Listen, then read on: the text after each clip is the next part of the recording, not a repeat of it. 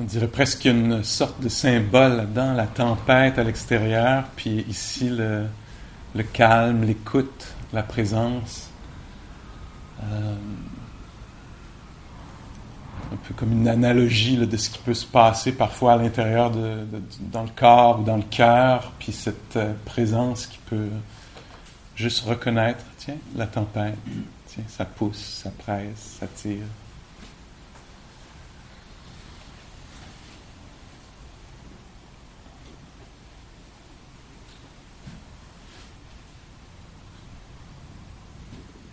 Avez-vous remarqué pendant la pause que c'était possible de garder une attention, une certaine attention vivante, de continuer à cultiver quelque chose? Puis aussi, un peu l'opposé qui peut se passer. Parfois, il peut y avoir une fuite. Hein? Les choses, on ramasse. Donc, nous, on ramasse quelque chose, on ramasse l'attention, on pourrait dire, tu sais, dans la marche ou dans l'assise. Puis, très vite, on peut un peu dilapider là, ce qu'on ramasse. Hein? Parce que, oups, là, on part dans les habitudes mentales, puis il faut recommencer. Hein? Et on dit que cette sorte d'effort-là est épuisant. Hein? Une association qu'on fait, parfois, c'est avec l'idée de lancer une fusée dans l'espace, pour lancer une fusée de la Terre, pour l'envoyer dans l'espace, apparemment. Que ça prend une force initiale très, très forte là, pour lancer cette affaire-là, tu sais. Puis qu'après, pour aller jusqu'à la Lune, par exemple, il suffit juste de corriger.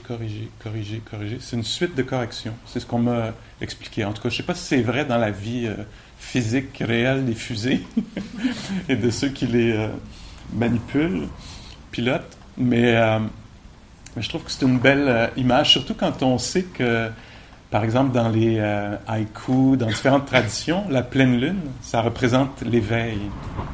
Hein? Et donc, nous, on ramasse l'énergie pour ramasser un peu l'esprit, pour diriger l'attention vers le moment présent, les phénomènes présents.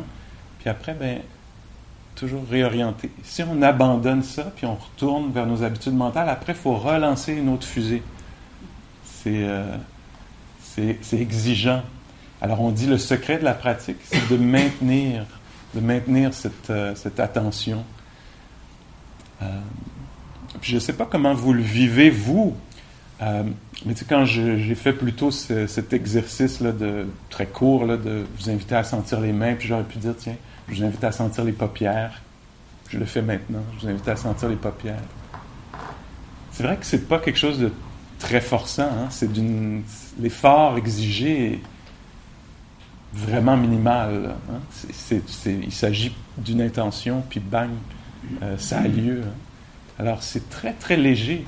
Donc quand on parle de la tâche pendant la retraite, la tâche, ça mérite presque pas ce terme-là, puisque c'est tellement léger ce qu'on a à faire. C'est sûr que là après, on se bat contre des habitudes mentales. Hein? Le cœur qui s'est contracté autour de quelque chose, là, qui a saisi quelque chose, puis qui est accroché à quelque chose, parfois de façon par l'obsession, la compulsion.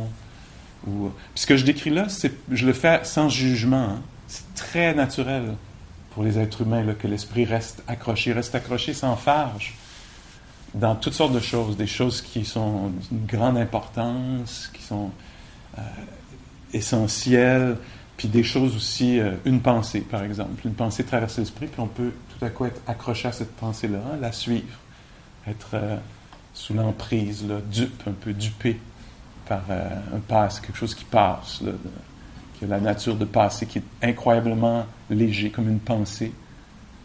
Je ne sais pas s'il y a quelque chose de plus léger qu'une pensée.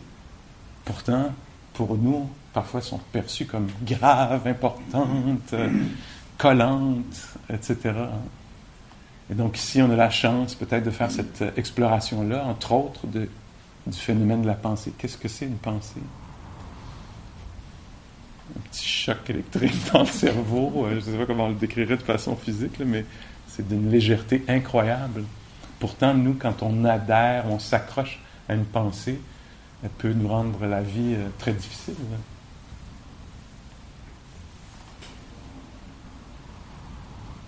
Et donc, la tâche, on dit que la tâche est très, très... l'effort demandé est très... c'est délicat, c'est léger comme effort. L'effort de juste être au contact, toucher. Même, on pourrait dire, même on n'a pas à toucher. Il pourrait même s'agir de se laisser toucher, non? Il n'y a même pas d'effort, là. Se laisser toucher par les sons du vent, par quoi que ce soit, par la qualité de l'air ou de la lumière. Alors, on est dans la réceptivité. C'est très, très, très, très léger comme pratique.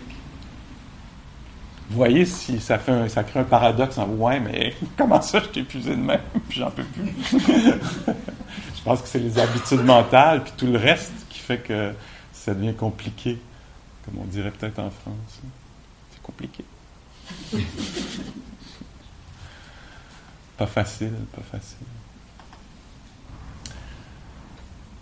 Une chose que j'ai entendue de bon ami Alexis, qui enseigne aussi, Alexis Santos, et puis ça lui venait de Outégénie, à son enseignant en Birmanie, peut-être certains d'entre vous connaissez. Est-ce que tu es allé, Nicole, chez Outégénia? Non, toi, tu es allé un peu plus au nord, hein, Birmanie. Et en tout cas, il me racontait une fois, il y a plusieurs années, puis je m'étais dit, ah, c'est donc bien du bon stock, ça. C'est donc bien aidant pour moi. Puis il avait dit, il avait dit 3 choses. La vision, la compréhension. J'en ai parlé un peu, je vais revenir dessus, là, juste là. La vision, la tâche à accomplir, puis après ça, l'attitude. Puis tu essaies de ramasser ces 3 affaires-là, de les re-ramasser. Ça s'éparpille, puis là, tu les re-ramasses.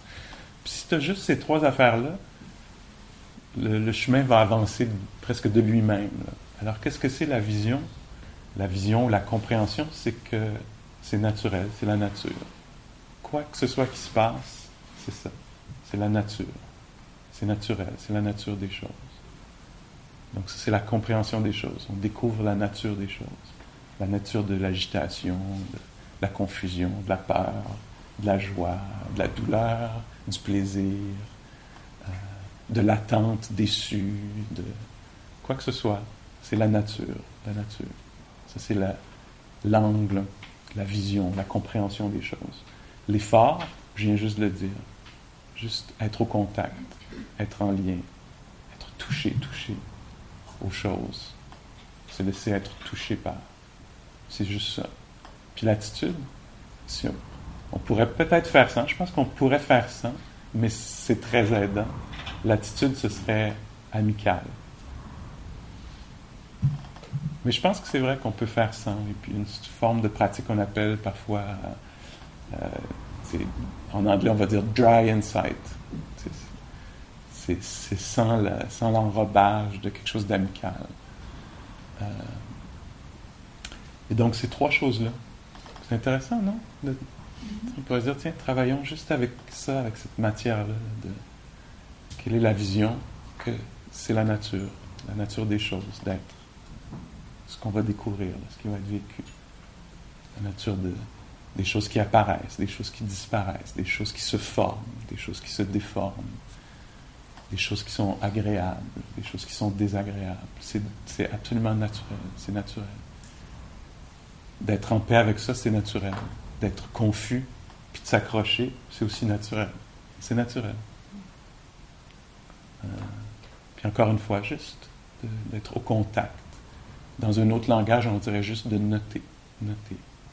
Remarquer, connaître, vivre en conscience, avec lucidité, cette affaire-là, quoi que ce soit.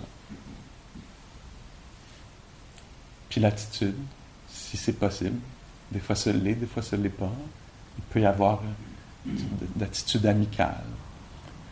Puis on est poreux aussi. Hein? C'est en partie la job du prof de faire ça, de ramener ces choses-là. Le fait qu'il peut y avoir peut-être un peu de douceur ou d'humour, ou de regard amical sur les choses, plutôt qu'un regard jugeant sur les choses.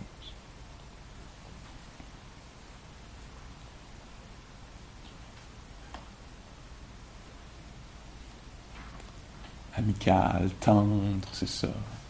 Joueur. dans ces eaux-là. Là. Puis des fois, ben c'est pas là, hein, c'est pas possible.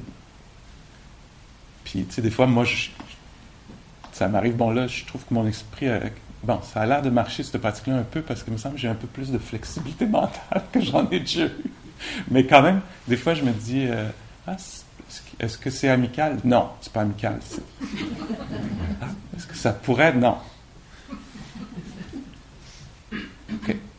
On n'est pas dans ces eaux-là, là, c'est pas ça, c'est pas disponible. Ah, ben c'est naturel. Ils se retrouvent au premier. Est-ce que ça peut être connu?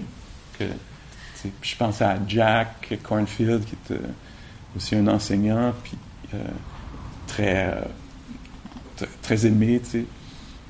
Puis Jack, des fois, il fait ça, je l'ai vu quelques fois faire ça, puis il est dramatique, tu sais, il aime ça compter, puis je pense que j'ai un petit peu de sa transmission. Mais des fois, il fait ça, il fait comme ça. Ça, là. C'est un cœur, ça? Je l'ai mis en québécois, là, ça marche mieux. Ça, c'est un cœur, ça? Non.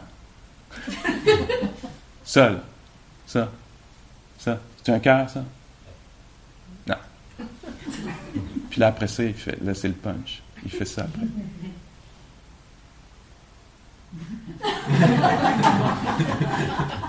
C'est ça un cœur. Des fois, c'est ouvert, puis des fois, c'est fermé. C'est ça. C'est naturel. Est-ce qu'on peut être au contact de ça? D'un cœur qui est fermé, puis d'un cœur qui est ouvert. Ah, tiens, en ce moment, c'est comme ça. Ça veut rien savoir, ça résiste. Ben oui, c'est le même, en ce moment. Puis à un moment donné, oups, on découvre autre chose.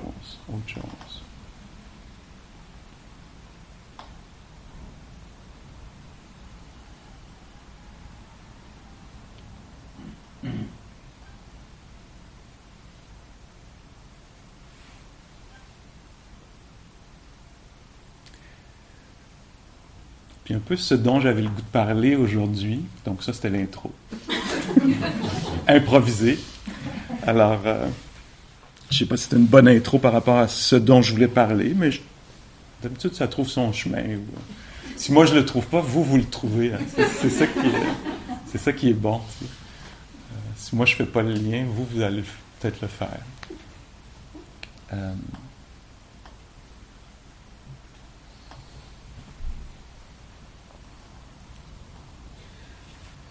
Ce dont je voulais parler un peu, c'est de ce phénomène-là. Puis je pense que mon idée est partie peut-être de ta question ce matin sur le non-attachement. Puis c'était quoi donc le non-attachement? Puis l'autre, tu avais mis? L'indifférence, c'est ça. Mais en fait, moi, je suis resté...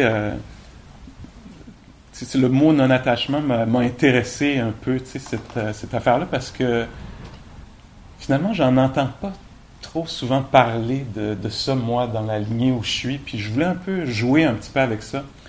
Puis,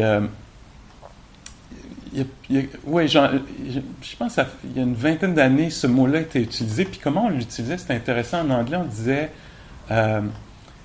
si quelqu'un disait, le bouddhisme, c'est le détachement. Le détachement, puis à cette époque-là, je me souviens que mes profs répondaient souvent, ah non, nous, on n'est pas dans le détachement, on est dans le non-attachement. Puis c'était une façon de dire, on n'est pas détaché, indifférent, on n'est juste pas attaché.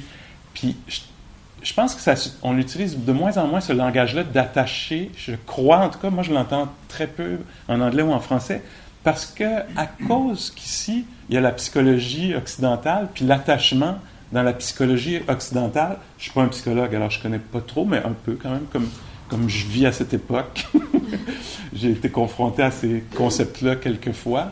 Puis c'est sa propre affaire, tu sais, puis c'est important, puis c'est son propre... Puis on voudrait pas mélanger les genres un peu, là, tu sais, puis qu'il y a une méprise à cause du mot, par exemple. Puis, par exemple, moi, dans ce que je décris, de ce que je comprends là, du Bouddha quand il a perdu ses deux amis, puis au moment où il dit qu'il est OK, on sait pas là, si ça fait juste une semaine ou si ça fait plusieurs mois, ou, tu sais. Mais il semble y avoir de l'attachement. Il était attaché à ces gens-là. Hein. Il était attaché, mais il n'était pas agrippé. Il n'était pas accroché. Puis donc, c'est c'est un peu les choses avec lesquelles on va aller jouer. Là. Moi, je mets des mots, là, c'est des concepts. Après, nous, on va aller voir là, sur le terrain qu'est-ce que ça peut vouloir dire. Puis je voulais jouer un petit peu avec ça parce que c'est très essentiel dans la psychologie bouddhiste. Puis les mots que je vais employer peut-être juste là, ça va être... c'est ça, moi j'y pense en termes de contraction puis de décontraction. Quand l'esprit se contracte, est-ce que... Tu sais, on ne répond pas aux mots de la même façon les uns et les autres, mais tu sais, quand l'esprit... En tout cas, pour moi, ça fait ça. Quand tout à coup, là, je me contracte autour de quelque chose, une opinion, une préférence, quelque chose que je voudrais qu'il se passe. Est-ce que vous reconnaissez quelque chose dans votre expérience de cet ordre-là? Hein? Alors, l'esprit qui se contracte, les mots qui sont utilisés de façon plus classique en français autour de ça, on va parler de la saisie. Une saisie, c'est un événement mental. Quand l'esprit saisit quelque chose et s'y accroche. Hein? Ou la prise, comme ça. Et il y a plusieurs listes dans le bouddhisme, c'est une façon pédagogique là, d'aller explorer les choses en les découpant en affaires. Il y en a 3 de ça, 2 de ça, 5 de ça. Il y a une liste qui, moi, me parle beaucoup, je la trouve applicable, ça résonne pour moi. Alors, puis ça parle de ça, de la saisie, de la contraction, de la prise. Puis ce phénomène-là, dans la psychologie bouddhiste ou la philosophie bouddhiste ou les enseignements bouddhistes, on dit que c'est ça, la source de la souffrance. La source de la souffrance, c'est quand l'esprit s'accroche à quelque chose. Puis il y a différentes façons que l'esprit a de s'accrocher à quelque chose. Puis quand je vais décrire ça ici, voyez dans votre expérience si vous reconnaissez quelque chose ou pas. Ah oui, ça, je reconnais. Oui, je reconnais très bien même, peut-être. Tu sais. Et donc, c'est ça, dans l'idée de la libération, c'est la libération de quoi? C'est se libérer de la saisie, de l'esprit qui se contracte autour de quelque chose puis s'accroche à quelque chose. C'est très naturel que l'esprit se contracte, s'accroche aux différentes choses que je vais nommer là, très, très naturel. Et nous, on essaie de voir, est-ce qu'il y a une autre façon aussi naturelle qui fait moins mal d'être en relation avec des choses plutôt que de s'y accrocher? C'est pas facile, c'est la recherche probablement d'une vie, ça. Et donc, c'est ça. Alors, une des façons que l'esprit a de s'accrocher ou de se contracte autour de quelque chose ou s'accroche à quelque chose, voyez si c'est vrai pour vous. Dans cette liste-là, on dit les plaisirs et les déplaisirs, les choses qui sont confortables et inconfortables. L'esprit a cette tendance-là, le mental, ou nous autres, si on le met dans ces mots-là, nous autres, on a cette tendance-là. Ça arrive souvent chez l'être humain, disons, que quand quelque chose est agréable, tout à coup, mine, à moi, precious. Connaissez-vous ça? Bon, j'aurais pu nommer Shakespeare, c'est ça, hein? C'est ça qui fait tout le jus d'une comédie ou d'un drame, c'est ça. C'est l'esprit qui s'est accroché à quelque chose de plaisant, par exemple, et qui veut le garder. C'est très naturel. Et c'est pour ça que le Bouddha, je ne sais pas si vous vous souvenez ce matin, je dis, il nous invite à être conscient du corps, de la posture, à être conscient de l'expérience de plaisir ou de déplaisir quand il se passe. Parce que souvent, l'être humain rajoute une couche de trouble. Non seulement quelque chose est déplaisant, mais en plus, je mords dedans. Te dis ça, j'ai pas aimé ça, m'en souvenir. Là, je viens de mordre dedans. Hein? J'ai saisi ça. La parole, elle est passée. Elle a été dite. C'était quelques décibels, quelques secondes. Mais nous, on est un petit peu plus sensible, un petit peu plus complexe que ça. Puis un petit peu plus mélangé. Puis on ne remarque pas que c'est passé. Hein? On n'est pas conscient de ça. Nous, l'impermanence, même si on pratique là, le bouddhisme depuis un bout de temps, puis qu'on entend rien que parler de ça, de l'impermanence, puis de la nature éphémère des choses, quand même ça, je ne l'oublierai pas. Reconnaissez-vous ça? Comment l'esprit va saisir quelque chose, un déplaisir, ou quelque chose de plaisant? Même, ça peut être quelque chose qui a vraiment eu lieu, puis encore une fois, Mark Twain, ça peut être quelque chose qui n'a pas eu lieu. Je peux m'accrocher à ça. Hey, si ça, c'est arrivé, tu sais. Hey, imagine si c'était arrivé. Puis je te revois la fois d'après, puis la fois d'après, puis tu es encore en train de me compter. Ah ben oui, cette fois, hey, imagine si c'est arrivé. sais. Puis là, je saisis ça. C'est pas arrivé, mais ça aurait pu. Je suis assez pour que j'aie une bonne saisie. J'ai pas besoin que ça ait lieu. Tu sais. Ou le déplaisir du futur. Tu sais. Je me rappelle dans une certaine retraite, c'était une retraite de 3 mois. Disons que j'ai fait une belle étude de ça.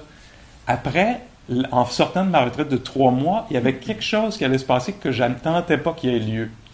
Puis je pensais que ça allait être très désagréable.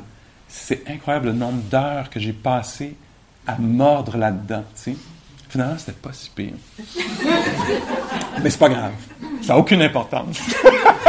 Ce qui est important, c'est que ça s'en venait, puis qu'il y avait une genre de promesse de désagrément, puis que c'était assez pour créer beaucoup d'obsessions, pour que l'esprit tourne autour de ça, ressasse quelque chose qui n'est pas encore arrivé, hein? Et, etc. Et donc, c'est pour ça que les instructions nous invitent à être conscients de quelque chose qui est déplaisant quand c'est déplaisant, et surtout si c'est légèrement déplaisant, parce que c'est là où on va aller se pratiquer un peu, tu sais. Si déjà on mord à l'hameçon quand c'est juste légèrement déplaisant, imaginez-vous. Imaginez-nous. Imaginez-nous quand tout à coup ça va être du gros déplaisir, là, puisqu'il va y en avoir, là, tu sais. Quand ça va vraiment mal tourner, pas comme prévu, là, tu sais. Et donc, la pratique ici, c'est ça, exactement ce mot-là, pratique.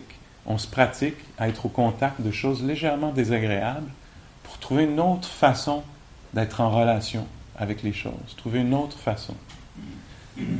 Avec le déplaisir, avec le plaisir aussi, c'est très intriguant. Tu te dis, le plaisir, ça ne devrait pas être un problème. C'est plaisant. Non, parce que l'être humain, quelque chose de plaisant, va vouloir le garder, il va peut-être en vouloir un petit peu plus, un coup qu'il l'a, va en vouloir un peu plus, tu sais. Puis c'est dans les tendances, c'est très naturel. Très naturel, très naturel. Nous, on est invités à être conscients de ça. Regarde la belle petite saisie. En voilà une belle. Là, je vais étirer ça. Là, je veux la recette. C'est pas assez d'y goûter, là, je veux la recette. Il y en a-tu un autre? Je me suis vu, moi, là, tantôt. Je suis venu porter mes affaires. Là, très vite, ça n'a pas été long, j'ai vu qu'il y avait beaucoup plus de biscuits que de monde. Surtout que la moitié d'entre nous s'était servi, tu sais. Puis tout ça, ça calculait, là, tu sais. Assez de biscuits, ça serait correct. Bon, je suis dans le rôle du prof, là, c'était un peu plus touché. En tout cas, ça bougeait là, à pleine vitesse, tu sais. Puis là, tu sais, mais où je vais le mettre? Là, je m'en vais, j'ai pas de place. Ça va être désagréable, marcher sur la plage avec un biscuit, m'être pogné avec ça, mais t'es obligé de le manger. C'est ça. Puis dans la balance du désagréable et de l'agréable, finalement, c'était plus désagréable d'en prendre un. Puis c'est être vu en prenant un, tout ça. Fait que ma décision de ne pas prendre un biscuit était pas sage. C'était vraiment juste un calcul du désagréable agréable. Donc, j'ai pratiqué le renoncement, mais calculé. Puis donc, ici, on va s'inviter à voir ça. Alors, le agréable et désagréable, ça se passe à la porte des 6 sens. Il peut y avoir quelque chose qui goûte bon ou qui goûte pas bon, quelque chose qu'on entend qui est plaisant ou déplaisant. Ça peut être à cause du nombre de décibels, ou ça peut être parce que c'est une remontrance ou une louange. Hein? Et c'est bien de voir ça, hein? Alors, tu entends quelque chose d'agréable, comme « Mon Dieu, tu as donc bien fait du beau travail, c'était donc bien beau. » Puis voyons voir, qu'est-ce qui se passe avec ça? L'esprit est tel que tout de suite, ça pourrait être désagréable. Tu sais? Oui, mais les autres vont-ils être d'accord? Mais je vais être capable de tenir ça à ce niveau-là? Tu sais? Je vais être capable de refaire quelque chose d'aussi bon? Tu sais? Ou est-ce que la personne a dit la vérité? Tu sais? Ça peut vite devenir un peu... Puis des fois, ben non, des fois, c'est agréable, puis c'est juste ça. C'est agréable, c'est connu comme agréable, puis il n'y a pas de saisie. L'esprit ne s'accroche pas à quelque chose, permet à, je ne sais pas quoi, ou à l'expérience là, de la nature d'être vécue, sans s'accrocher. Et là, on est invité, ça c'est très naturel, et on est invité à être conscient de ça, à se laisser... être impressionné par ça. Voici un rapport à l'agréable ou au désagréable qui est où il n'y a pas la saisie. Puis ça arrive, hein? Des fois, il se passe quelque chose de désagréable, puis on voit qu'il y a un calme, il reste un accès à une certaine créativité, une flexibilité mentale. L'esprit reste souple, hein? Même si c'est désagréable.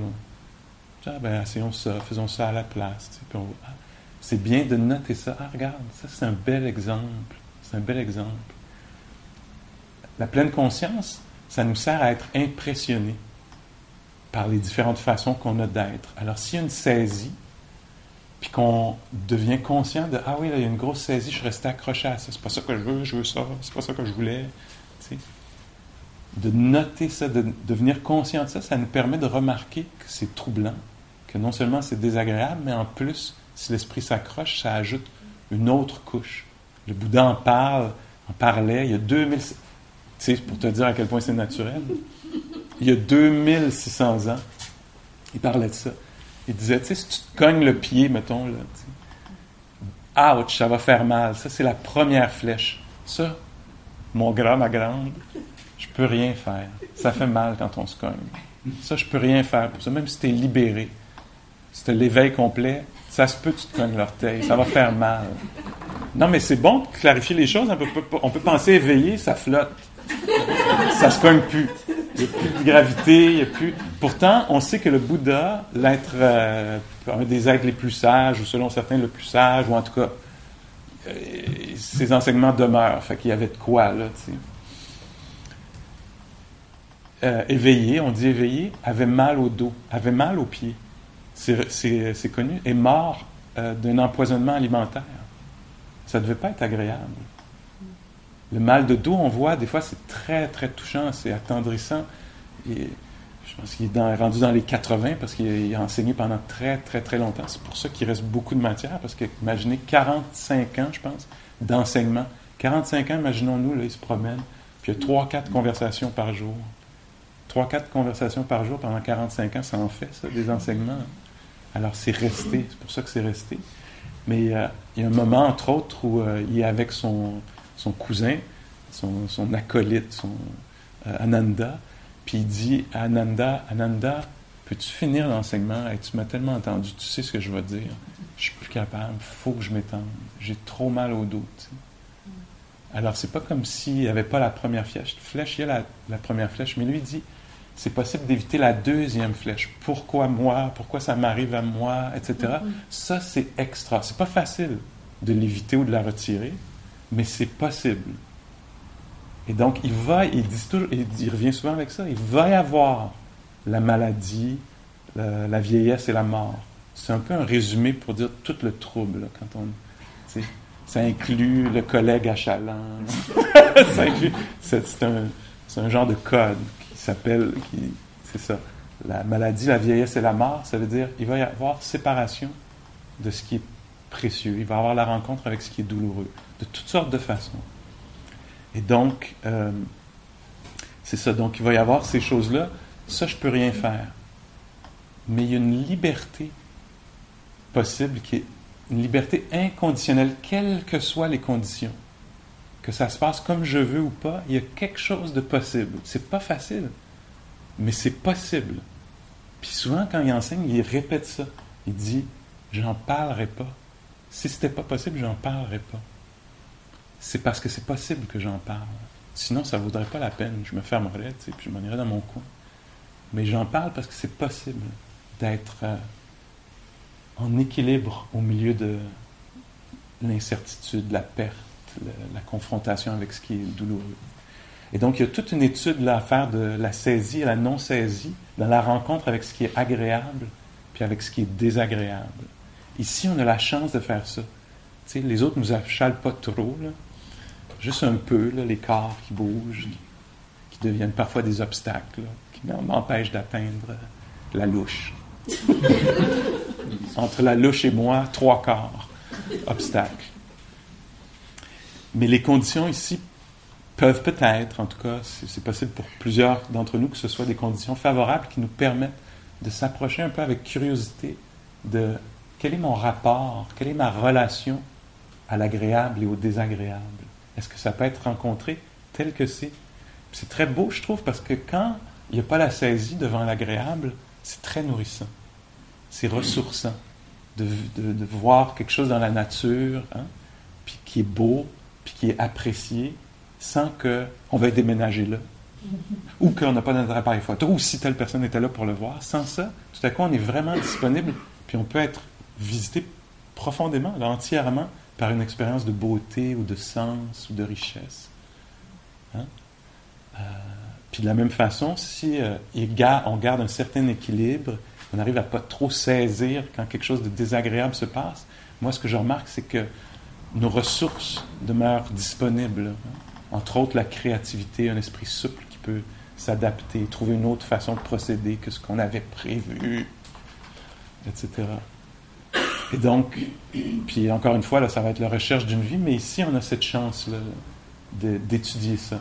Alors, l'idée, c'est pas d'aller de façon juste vers mes préférences, je veux ça, puis c'est ça que je voulais, puis c'est ça que j'aurais aimé, puis je vais-tu l'avoir? C'est comment c'est d'être ici en ce moment. Puis moi, j'ai l'impression d'avoir reçu une transmission, en tout cas une partie de transmission, je pense que c'était bien transmis, je ne sais pas si c'était bien reçu, mais en tout cas, je travaille là-dessus. Mais en tout cas, des impressions fortes qui me sont restées, c'est quand j'allais... j'étais en retraite, dans une des longues retraites où j'étais, c'était quelques mois là, de un peu cet horaire-là. Puis tous les jours, je devais faire un rapport de ma pratique à mon enseignant. Et j'y allais, puis tu sais, sur plusieurs mois, il s'en passe des choses. Hein. Il y a plein d'affaires, tu sais. Puis à partir d'un certain moment, puis je suis lent, là, fait que une chance, c'était long, tu sais. Mais il y a un moment où j'ai commencé à reconnaître un genre de pattern dans les échanges. C'est que moi, j'arrivais très investi dans ce que j'avais à raconter. T'sais. Là, il s'est passé ça, c'était vraiment désagréable. Puis là, il s'est passé ça, puis c'était extrêmement agréable. T'sais. Puis l'enseignant, lui, on dirait qu'il était pas tellement intéressé par le fait que c'était agréable ou désagréable. Ça avait pas l'air. Puis je me souviens une fois, j'étais arrivé, puis il s'était passé un événement méditatif. Là, j'avais l'impression de flotter, puis le corps, puis de limite au corps. Puis, donc là, j'étais très content d'y raconter ça, puis c'était lumineux, puis c'était ça. Puis il y avait à peu près la même attitude que la veille quand j'étais pris avec une opinion, puis telle personne, elle devait faire ça, puis elle l'a pas fait, puis là, j'arrêtais pas de penser à ça dans ma méditation, tu sais. Puis c'était le même genre d'intérêt, même intérêt égal. Et la question qui l'intéressait, c'était comment t'étais avec ça? La veille, c'était la même question. Comment t'étais avec ça? Est-ce que t'étais jugeant de toi-même d'être pris dans une histoire? Est-ce que tu voulais t'en voulais aux autres que ça a été désagréable ce moment-là, à la cuisine, ou je sais pas trop ce qui s'était passé, tu sais. Puis le lendemain, je flottais dans les airs, puis c'était comment t'es avec ça? Est-ce que t'étais capable de... Puis à un moment donné, as-tu atterri? Oui, j'ai atterri. OK. As-tu noté que c'était apparu la colère hier, puis qu'aujourd'hui, la lévitation, c'était apparu, puis que c'était disparu? As-tu remarqué que les deux affaires avaient une chose en commun, malgré qu'une était agréable puis l'autre désagréable, que les deux choses avaient quelque chose en commun, c'est qu'ils étaient apparus et disparus? As-tu remarqué ça? Comment tu étais avec le plaisir? Est-ce que tu t'es accroché? Est-ce que tu t'es défini par ça? Ben oui, là, je pensais que j'étais éveillé. Moi, j'étais bien content. Là, j'étais éveillé. C'était à moi, ça, là, tu sais. Ah oui, tu t'es approprié ça, tu t'es accroché à ça. Puis là, comment t'es? Ben là, je veux que ça revienne. Comment je fais pour que ça revienne? OK, fait que là, t'es accro. T'es accro. OK. Donc, parlons un peu de sagesse. La sagesse, c'est pas ce qui se passe. La sagesse, c'est comment on est en relation avec ce qui se passe. C'est ça, la liberté. La liberté, c'est pas exactement ce qui se passe, c'est comment je vais être avec ce qui se passe. Puisque maladie, vieillesse, mort, ces choses-là vont avoir lieu. Comment je vais être en lien avec ça? C'est des grandes questions. Alors, ça, c'est un des champs de la saisie. Le plaisir, le déplaisir. Hey, on a-tu hâte à la prochaine affaire désagréable? Juste pour voir comment je vais porter ça. Comment je vais porter ça, le désagrément, à un des 5 sens, ou là, ici, là, parce qu'il y en a. Hein? Tu sais, puis c'est ça, être un être humain, là, t'es barouetté, tu sais, tu voudrais que les choses soient agréables, mais extérieurement, tu n'arriveras pas régler les affaires de même. Puis intérieurement non plus. Tu sais, moi, je voudrais bien être assis ici, puis que ce soit juste calme, puis léger. Puis c'est pas ça, Pascal. Là. C'est un petit peu plus troublé, ça débat, ça n'arrache. Tu sais. Alors, comment rencontrer le désagrément en soi, là, l'affligeant, le perturbant? C'est pas facile. Quand j'en parle comme ça a l'air, tu sais, ça... Je voudrais pas, mais j'arrive pas, tu sais. Il y a une sorte de légèreté qui embarque, puis c'est hop-là, mais la vérité, c'est que c'est pas facile du tout, là. C'est des grandes, grandes, grandes questions. Mais ici, humblement, on se les pose. Tu sais, on va voir. Tiens, comment je peux faire avec ça? Puis non, ça résiste, ça veut pas. Je veux pas ça. Je veux pas sentir ça. Je veux pas vivre ça. OK. On commence, tu sais, un peu avec la pelure extérieure de l'oignon. Là, tu sais. Beaucoup de résistance, Pascal. J'en ai pas juste 2, là, Bouddha, j'en ai 3 flèches. Tu sais, il y a ça, puis je le veux pas, puis je veux pas le vouloir non plus, tu sais. Puis là, ben c'est ça, là. Criblé, là. Tu sais. Puis OK, là, c'est comme ça. C'est dur de même. Est-ce que je peux inviter quelque chose? Est-ce que... Des fois, non. Des fois, oui. Un peu de compassion. Ça m'intéresse, moi, ça m'apparaît comme une sorte d'alchimie. Tu sais, il se passe quelque chose de désagréable, ça me semble tellement naturel que ça aille vers la résistance, le blâme, le doute. Ça me semble une ligne directe, là. Il se passe quelque chose de désagréable, réactivité. Ça me semble très naturel que ça ait lieu. D'ailleurs, je remarque que ça a lieu très régulièrement chez moi et les autres. Puis que quelque chose de désagréable mène vers la tendresse, vers la compassion. Ça, je pourrais en brailler, là, parce que ça m'intrigue, ça, ce potentiel-là, cette alchimie-là. Comment est-ce que de quelque chose de désagréable peut naître l'amour, ou la joie, Puis je le vois, on l'a vu, là. À gauche et à droite, là, on a je pense, moi j'en ai en tout cas,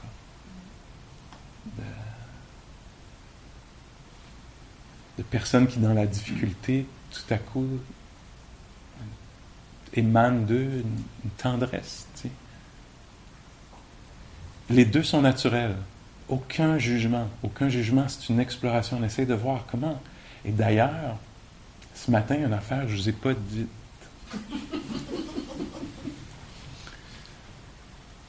Le Bouddha, quand il parle des domaines de quoi à quoi on est invité à s'intéresser, il dit « Intéressez-vous au corps, debout, assis, respirant, etc.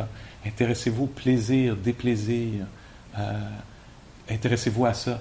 Intéressez-vous aux états mentaux. » Mais en fait, dans cette liste-là, il y a 4 affaires. Puis la 4e affaire, donc le corps, debout, assis, respirant, etc. Les expériences de plaisir, déplaisir, neutralité, les états mentaux.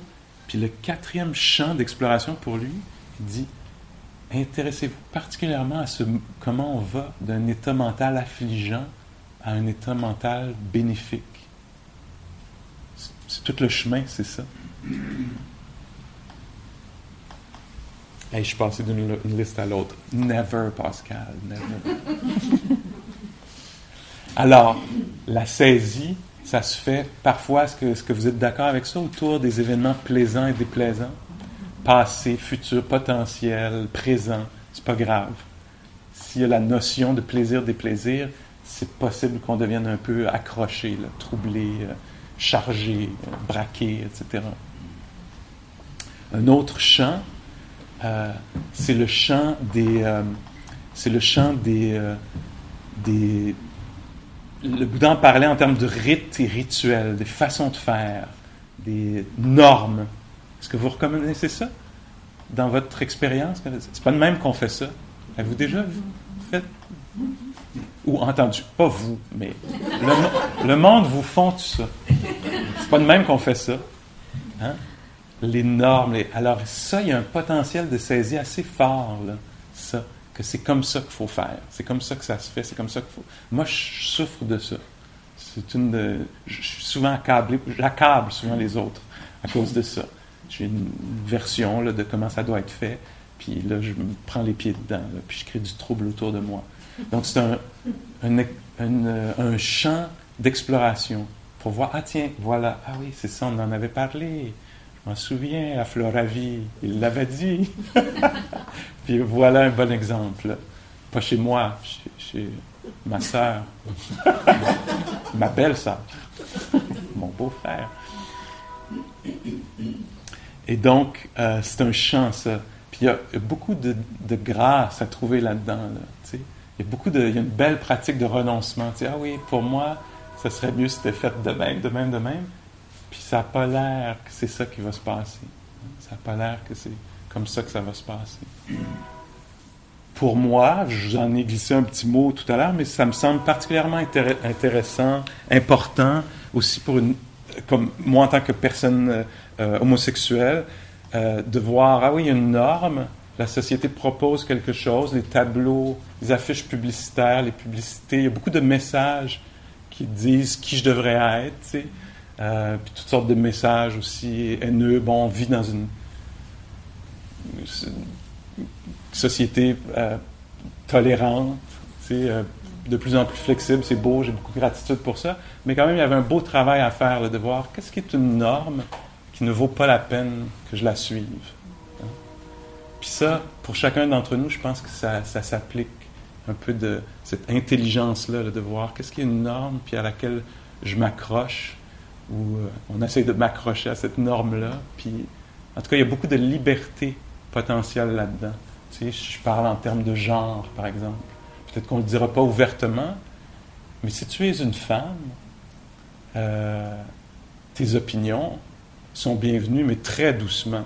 Tu sais, très, très doucement. Là, tu sais, arrive pas là, avec ton opinion comme un gars, là, parce que ça passera pas. Là. On va te le faire remarquer par notre silence, etc. Alors ça, c'est une genre de norme. Puis tiens, comment je suis, moi, avec cette norme-là? Qu'est-ce que c'est mon rapport à cette norme-là? C'est ça, je me souviens de Rita Gross, qui est une enseignante bouddhiste qui, une fois, je l'avais entendu dire ça, elle était là, moi, avec cette forme-là, ben, on plaque beaucoup d'affaires là-dessus, tu sais, que ça veut des enfants, que ça en a eu, que ça a telle et telle qualité, pas ces autres traits de personnalité-là, que ça s'intéresse à ceci, mais pas à cela. Alors, on fait juste me voir, puis on plaque un paquet d'affaires là-dessus, tu sais. Puis là, qu'est-ce que je fais avec ça? Qu'est-ce que je fais avec ça? Est-ce que je questionne ça? Comment je... Alors, ça, c'est les conditionnements. On est conditionné de toutes sortes de façons. Autour du genre, entre autres, puis de toutes sortes de choses. Puis on a à se poser des questions. La pleine conscience, ça sert à ça. Ça sert à ça. À se libérer des carcans culturels, de l'oppression qui se présente de toutes sortes de façons. Là.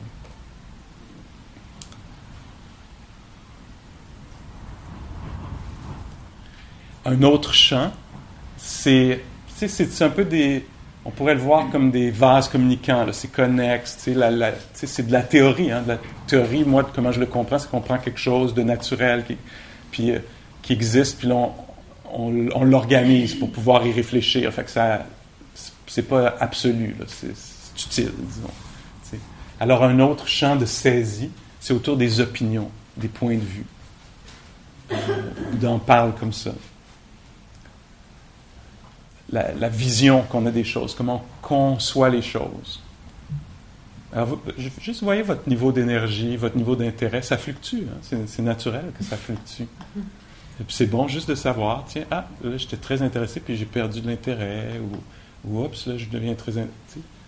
En tout cas, quoi que ce soit qui se passe, ça peut être juste connu, tel que c'est. Juste reconnu.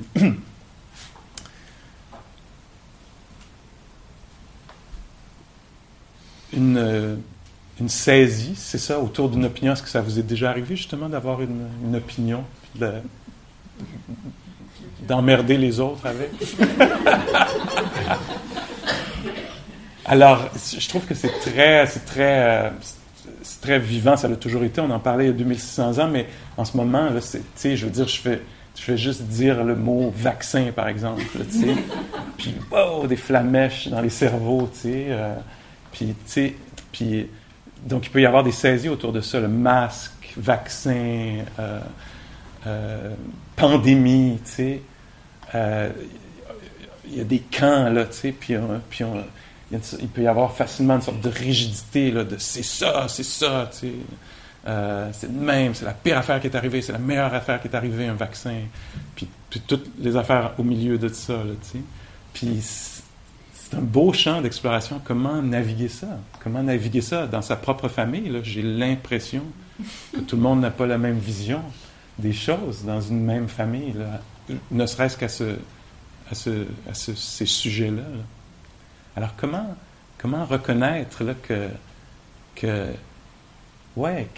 la nature de la réalité, c'est, pour un être humain, c'est qu'elle est perçue, elle est organisée, elle est conçue. Hein? Elle est conçue. Puis donc, on ne va pas concevoir les choses de la même façon. Et donc, comment vivre avec ça, sans trop s'accrocher, puis peut-être avoir une certaine clarté. Moi, ça m'intéresse beaucoup. Par exemple, le Bouddha, c'est quelqu'un qui a beaucoup, beaucoup d'opinions. Toute sa vie, il partage ses opinions. Mais il ne semble pas y avoir la saisie. Ça ne l'empêche pas de dormir que quelqu'un ne soit pas d'accord avec lui. C'est intéressant, ça, non? Parce que moi, je vois que quand j'ai une opinion, c'est très rare que ça ne vienne pas avec la saisie, que je ne viens pas un peu accroché à l'affaire. Là, puis comment porter une opinion? Puis tu sais, le Bouddha, c'est ça, c'est quelqu'un qui a enseigné pendant 45 ans. Alors c'est pas comme s'il disait, j'ai une opinion, mais c'est pas grave. Non, il l'exprimait. Je pense même en termes de militantisme. Là, ça se pourrait que j'aie une opinion, puis que je veuille lutter pour la faire valoir, etc. Puis comment faire ça sans qu'il y ait la saisie, là, sans que j'en perde le sommeil ou l'appétit, ou que je tombe dans la haine, ou que je fasse un burn-out, etc. Comment porter une opinion? La pleine conscience peut nous aider à découvrir ça. Comment est-ce que je vais porter cette opinion-là? Puis l'émettre, s'il s'agit de l'émettre, ou la garder, s'il s'agit de la garder pour le moment, etc. C'est très délicat, ce champ-là. Il y a beaucoup de guerre autour de ça, là, Puis je pense qu'on a beaucoup à gagner autour de ça. Ça inclut, c'est ça, les perceptions. Je vais en nommer juste une pour le moment. Par exemple, le Bouddha dit le pire autour de saisir un point de vue, par exemple, ou une opinion, ou je veux dire un point de vue, tiens, pour ça. Avoir un point de vue, puis saisir un point de vue, c'est déjà douloureux. Mais saisir un point de vue qui est erroné, là, t'es dans la marde, pour utiliser une autre image que les deux flèches. Et lui, il parle de ça de façon spirituelle. Il dit, par exemple, plaquer la permanence, percevoir ou projeter la permanence sur quelque chose d'impermanent, de fluctuant ou fugace ou évanescent, ça va être très douloureux. Parce qu'on ne le saura peut-être pas quand on va avoir plaqué la solidité ou la permanence sur quelque chose, mais au moment où cette chose-là va briser, là, on va souffrir. Puis la souffrance, ça va venir de la saisie. On va avoir perçu quelque chose, puis adhérer. C'est aussi subtil que ça, la saisie. C'est pas nécessairement que je suis accroché, puis c'est comme ça, c'est adhérer à quelque chose. Adhérer, saisir, adhérer à quelque chose. Adhérer à quelque chose, puis que cette chose-là n'est pas en ligne avec la réalité, ça va faire mal. Alors si, par exemple, moi je vois la permanence, là où il y a l'impermanence, c'est l'erreur la plus commune dont parle le Bouddha. Quelle est l'erreur des êtres qui sont pas sages? Je pense que ça inclut pas mal toutes nous autres. C'est de percevoir, puis c'est très naturel de percevoir la permanence dans l'impermanent. Mais c'est quelque chose qui va faire mal au moment où tout à coup, qu'est-ce que ça va être? Ah, j'avais cru... moi, par exemple, certains d'entre vous connaissez un peu mon histoire, puis j'y ai fait référence, je pense, dans un petit groupe, mais moi, je ne savais pas. J'avais adhéré à une idée qui était erronée, une défausse. Et ça a été révélé un jour chez le médecin. Moi, je pensais que j'étais la santé. Je pensais que j'étais la santé quand j'avais 20 quelques années, début de la vingtaine. Puis un jour, chez le médecin m'a dit « Hey, tu n'as plus de système immunitaire. C'est fini. Tu as le virus, le VIH, le résultat t'es séropositif. Puis pas seulement ça, en fait, tu n'as plus de système immunitaire. C'est fini. Alors là, il faut branle-bas de combat, il faut tout l'armement là, parce que là, il ne te reste pas beaucoup de temps à vivre. Là, et je me souviens, j'étais assis dans le bureau du médecin, puis tout à coup, j'apprenais que quelque chose que j'avais perçu comme solide et permanent ne l'était pas, était conditionnel, c'est ça même, je dirais aussi quelque chose que je pensais qui était mien. C'est une autre erreur dont parle le Bouddha, qu'on va s'approprier quelque chose, s'identifier, se définir par quelque chose qui ne peut pas nous appartenir, parce que ça appartient à la nature. Et là, tout à coup, j'apprenais dans le bureau du médecin. Moi, je pensais que j'étais jeune éternellement. J'aurais pas dit parce que je n'étais pas conscient de ça. Mais quand même, je pensais que j'étais jeune éternellement, que j'étais en santé éternellement. Je pense que c'était ça que ma croyance inconsciente. En tout cas, plein d'affaires autour de ça. Puis assis juste là, tout à coup, c'était incroyable, ça s'effondrait. Puis littéralement, je me souviens que j'étais au 12e étage d'une clinique à Montréal. Puis je me souviens d'avoir eu l'impression que le building s'effondrait sous mes pieds, là, que tout disparaissait. Puis à la fois, c'était douloureux, puis ça a été complexe pendant plusieurs années là, à résoudre ça. Mais je me souviens aussi qu'il y avait quelque chose de l'ordre du spirituel, qui était comme « Wow! Incroyable! Ce que je pensais être solide ne l'était pas. » Mais moi, j'avais cru ça, petite erreur, légère erreur de perception. Vraiment, c'est vrai, ça m'apparaissait comme ça, léger mais immense, tu sais. Petite erreur, ah ben oui, mais c'était très naturel que j'ai pensé que c'était moi à moi, permanent, solide, que je m'identifiais à ça. Puis là, tout à coup, il disait, non, nouvelle identité, tu changes d'identité. Là, maintenant, tu es le malade, le patient, voire le mourant.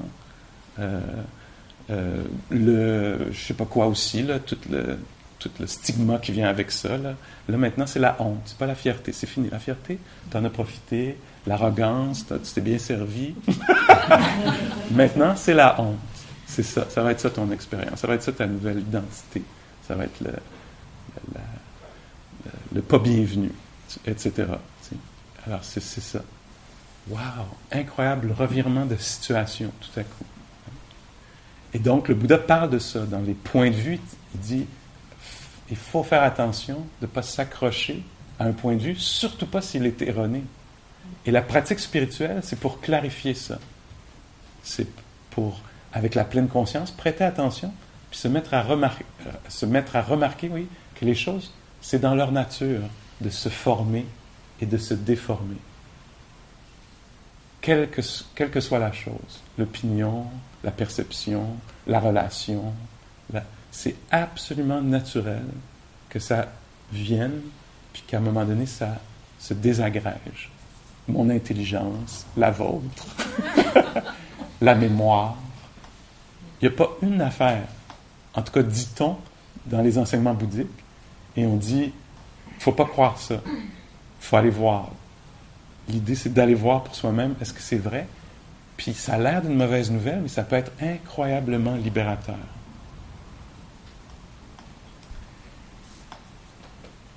Ah, je ne pourrais pas vous dire le dernier aspect de la série. Où est-ce que j'y vais? Je prends quelques minutes. Okay. Alors, donc, un aspect, c'est où il y a la saisie, où on peut s'accrocher, se contracter, autour du plaisir des plaisirs. C'est son propre domaine, probablement une vie d'exploration autour de ça. Les normes, rituels, façons de faire, c'est son propre champ, selon le Bouddha, la façon dont lui l'a divisé. Après ça, les points de vue, les perceptions, les façons de percevoir les choses, puis de s'accrocher aux perceptions. C'est-à-dire l'erreur qu'on fait quand il y a une saisie, c'est qu'on prend une perception pour être la réalité. Me suivez-vous? Puis la sagesse, c'est de savoir qu'une perception est une perception. Puis le Bouddha parlait de ça, il parlait de mirage. C'est la liberté ou la sagesse, c'est de savoir qu'un mirage est un mirage. Et nous, souvent, on ne voit pas. On pense que ça, c'est solide, mais on ne voit pas, en fait, que ça ne l'est pas. Et dans la pratique, on apprend à reconnaître les perceptions. Puis moi, je vois tranquillement, j'ai bien du retard, puis ça prend bien du temps, mais des fois, je le vois. Tu sais, tout à coup, je m'entends me dire, « Ah, Pascal, ça t'apparaît comme ça, en ce moment. Ça t'apparaît comme ça. Voyons voir. Voyons voir si tel est le cas. Ah, Pascal, ça t'apparaît, ça ne marchera jamais, ça se peut pas. Ça t'apparaît comme ça. Ça t'apparaît comme ça en ce moment. Voyons voir si c'est vrai. Ça va être le fun, ça va être tellement le fun. Il faut que je tasse le monde pour être sûr que j'ai accès à ça. Ça va être tellement le fun. Ça apparaît le fun. Ça apparaît désirable. Ça apparaît qu'on peut même briser un peu l'éthique personnelle pour l'obtenir. Ça apparaît que c'est tellement désirable qu'on peut faire des petites affaires croches, pas dire exactement la vérité, pour l'avoir. T'sais. Ça apparaît aussi désirable que ça. Voyons voir. Restons attentifs pour voir. T'sais. Donc, les perceptions qu'on prend pour des réalités, alors que c'est juste un point de vue, c'est juste comme ça que ça apparaît en ce moment. Hey, c'est pas facile d'entrer là-dedans. Ça veut dire que, wow, les choses qui me paraissent comme assurées ou certifiées, ou je sais pas quel mot mettre là-dessus, que c'est lesquelles sont vraies et lesquelles sont pas vraies. Le quatrième, je vais vous en donner un gros morceau là, d'affaires que le bouddhisme questionne. Ça, c'est l'essence. Là, on va au cœur. Là, on va au plus profond des enseignements. Fait que si ça ne résonne pas, ça ne vous intéresse pas, mettez ça de côté, ça va loin. Disons que ça va vraiment loin. Mais c'est là dans les enseignements. Moi, ça m'intéresse incroyablement. Je trouve qu'il y a beaucoup de potentiel de joie là-dedans, puis de tendresse, puis de toutes sortes d'affaires. L'autre, la dernière forme de saisie, là où l'esprit va s'accrocher, le Bouddha dit « Hey, je t'invite à faire très, très attention quand la saisie prend la forme de, je l'ai déjà nommé un peu ici, le vase communicant, quand la saisie prend la forme subtile ou grossière de « à moi », « mien »,« en moi », ou c'est ça, dans ces eaux-là, là. L'identification, appropriation, etc. S'il y a ça, ça va faire mal. Peut-être pas tout de suite, mais à un moment donné, comme ils disent en pali, à un moment donné, ça va faire mal. Wow, ça c'est très, très subtil, c'est très contre-intuitif. De quoi il parle? Voyons, c'est à moi, c'est mon corps. Ou peut-être que ça ne vous apparaît pas comme ça. L'autre, les objets. Moi, j'ai un bicycle à Montréal, mais régulièrement, quelqu'un n'est pas d'accord avec ça. Quelqu'un me rappelle que c'est une vue erronée. Non, c'est pas le tien parce que là, c'est le mien. Ben oui, mais c'est le mien.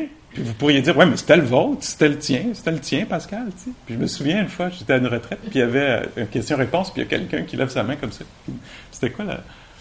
Ah oui, c'est ça, il est assez chargé. Tu sais, on pouvait s'imaginer que la personne était assise avec ça là, depuis quelques jours. Tu sais. Puis là, le moine était là, personne, tu sais, avec le vêtu, avec la robe, le crâne rasé, personne âgée, toute la sagesse du monde. Tu sais. Et là, la personne, question-réponse, puis la personne dit « Hey, moi, là, j'ai un restaurant, c'est à moi, puis il y a quelqu'un qui vient à toutes les semaines faire un graffiti sur la, je sais pas si c'était la vitrine ou le mur de mon restaurant. Je suis tanné, tu sais, qu'est-ce que tu fais quand tu es un bouddhiste avec ça? »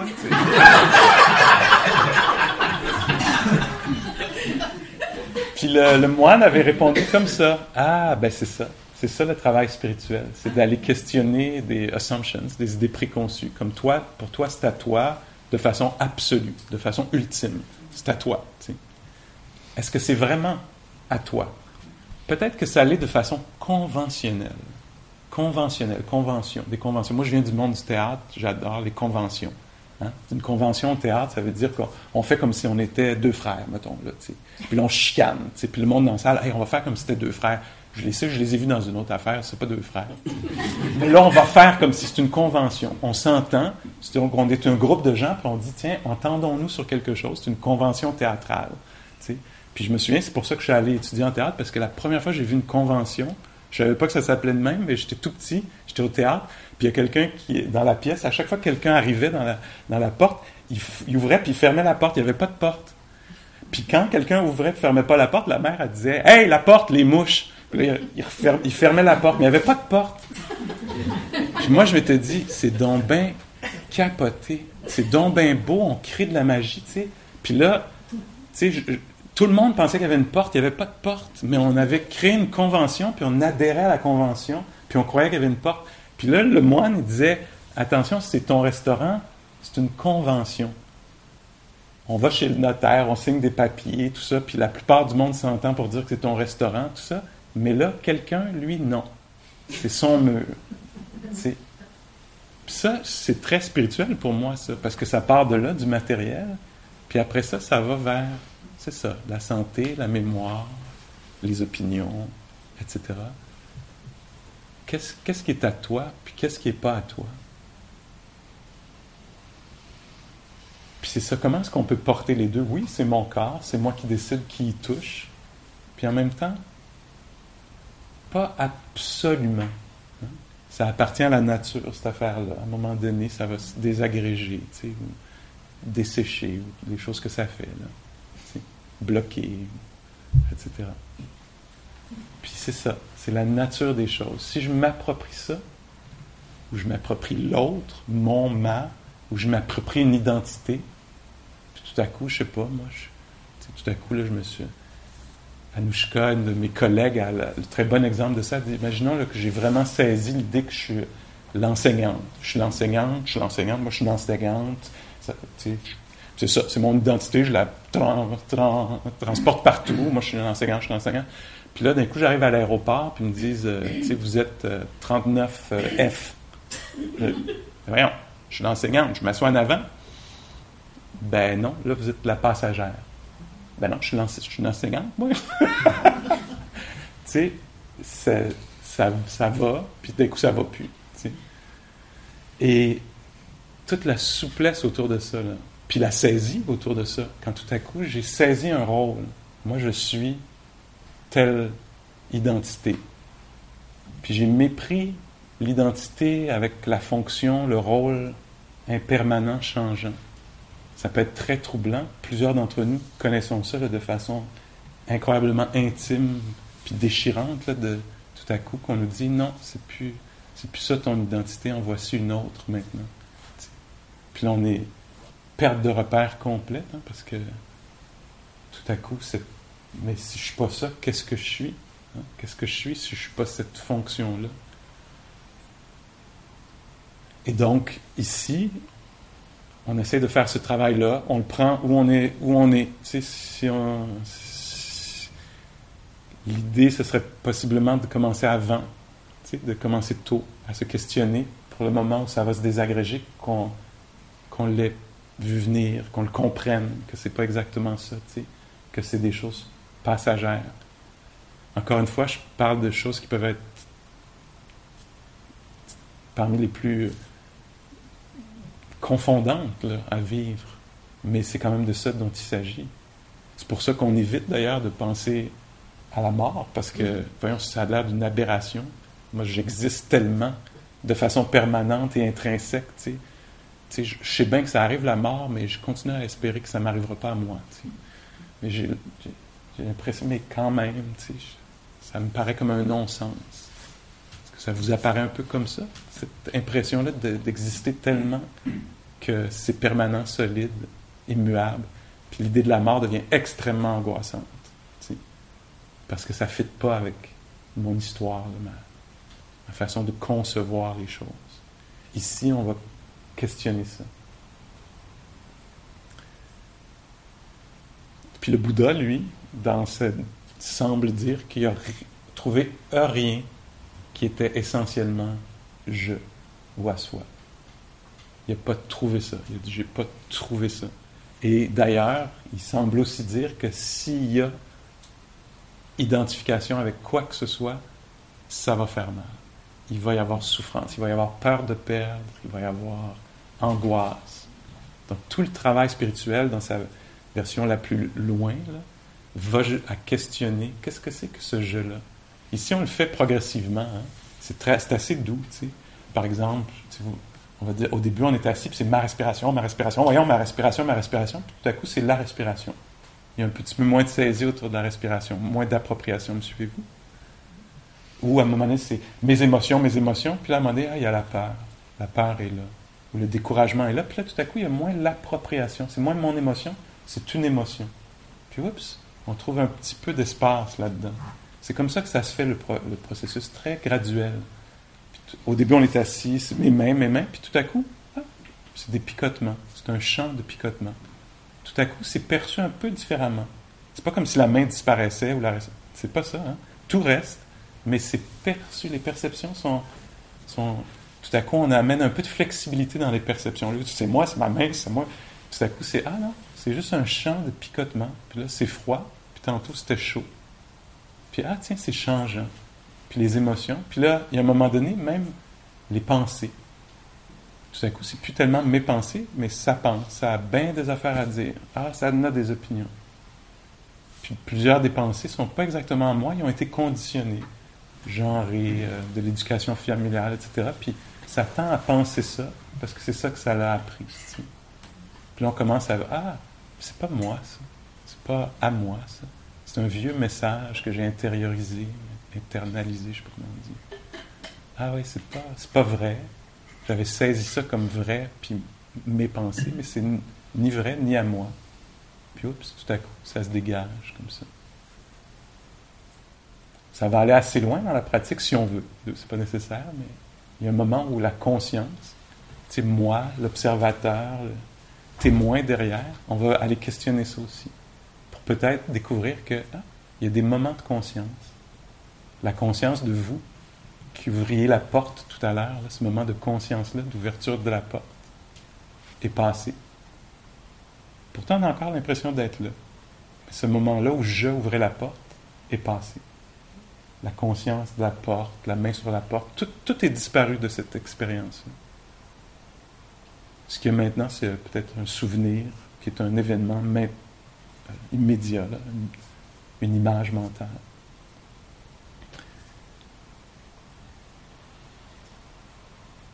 Le Bouddha parle, puis tiens, j'essaye de finir avec ça. Le Bouddha parle d'une liberté, de se libérer, tiens, c'est comme ça que c'est dit, se libérer de la maladie, de la vieillesse et de la mort. Se libérer, c'est possible de se libérer de la maladie, de la vieillesse et de la mort. Pourtant, la maladie, la vieillesse, la mort vont avoir lieu. En tout cas, la mort va avoir lieu. Alors, comment on peut se libérer de la mort puisqu'elle aura lieu? Donc, il va falloir changer les perceptions pour se libérer de ça. Alors, c'est pas tellement ma mort, mais la mort. Puis là, oups, tout à coup, dégagé. Encore une fois, je le rends très facile et léger. Puis le travail spirituel, c'est entre autres ça. Puis ça peut ne pas nous intéresser. Hein? On pourrait s'arrêter, je vais le présenter comme ça, peut-être c'est débattable, ça m'intéresse d'en parler un jour avec vous, mais on pourrait s'arrêter au psychologique. Le psychologique, c'est un jeu qui se porte bien. T'sais? Donc construire un ego, on en parlait dans un groupe, qui se tient à peu près, puis qui est fonctionnel, puis où il peut y avoir du bien-être. Puis là, après ça, quand on tombe dans le spirituel, on va un petit peu plus loin. On dit, maintenant qu'on a un ego fonctionnel, où il y a du bien-être, de la compassion, du respect, de l'intégrité, des choses comme ça, allons un petit peu plus loin. Est-ce que c'est vraiment à moi, ces choses-là? Le corps, les émotions, les pensées, la conscience. Puis là, oups, on entre dans autre chose, on s'entend là-dessus, on entre dans autre chose. Ici, entre autres, il y a de ça. Quand je dis, tiens, il y a un corps qui est là, le corps respire. Il y a de l'audition, ça entend, c'est très naturel. On utilise même un peu le langage. On dit, tiens, il y a l'audition. Les sons sont entendus. On retire le jeu. C'est un petit jeu du langage, juste pour voir si ça tient la route. Si on disparaît, ou si on reste là. Mais non. Hein? Il y a des sons qui sont entendus. Il y a la conscience du froid ou du chaud. Puis tout à coup, le jeu tombe peut-être un peu, puis ça va. Ça va très bien, en fait. Le jeu peut tomber, puis après, il peut revenir. Je vais te rencontrer à tel endroit, à telle heure. Tu sais, ça, c'est je. Ou c'est moi qui ai posé ce geste-là. Etc. Alors, une sorte de flexibilité dans les perceptions. Puis il y a beaucoup de liberté à gagner là-dedans. Parce que si c'est à moi, c'est supposé d'être à moi, ça fait mal. Tu sais. Tandis que si, oui, c'était à moi, mais pas vraiment non plus, puis là, on voit bien que ça ne l'était pas. Tu sais. OK, ben oui, voilà, c'est comme ça. Tu sais. C'était mon opinion, mais en fait, c'est pas vrai, je l'ai entendu à Radio-Canada dans le char, juste avant de te rencontrer. Tu sais. Puis j'ai changé l'ancienne opinion pour la nouvelle, qui a l'air d'avoir plus de sens. Tu sais. Fait que là, maintenant, c'est mon opinion, c'est ça que je crois, puis c'est le même. Jusqu'à temps que j'entende quelque chose d'un peu plus nuancé, contradictoire, qui semble avoir plus de sens. Puis là, d'un coup, ça va être mon opinion. Pas vous. Vous avez la même opinion depuis le début, non? OK. Alors, prenons juste un moment pour laisser les mots se dissiper.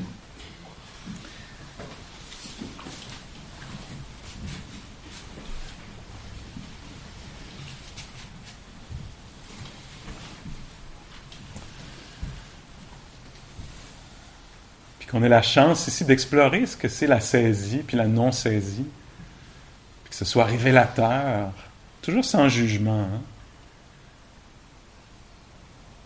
On va peut-être remarquer ça, ou peut-être pas, mais peut-être qu'il y a un moment là, on va en voir une belle saisie, là. Ou l'absence de.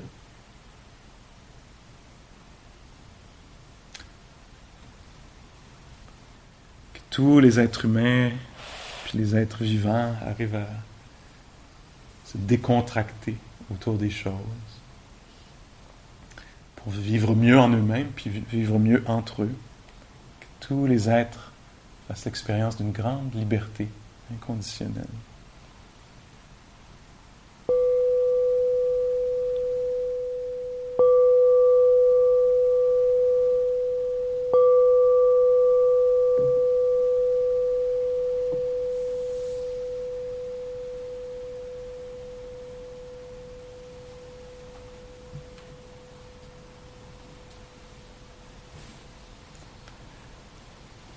OK.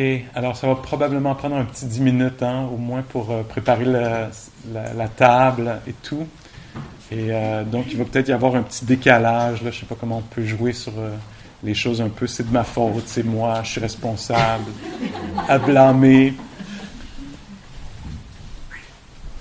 Okay, merci.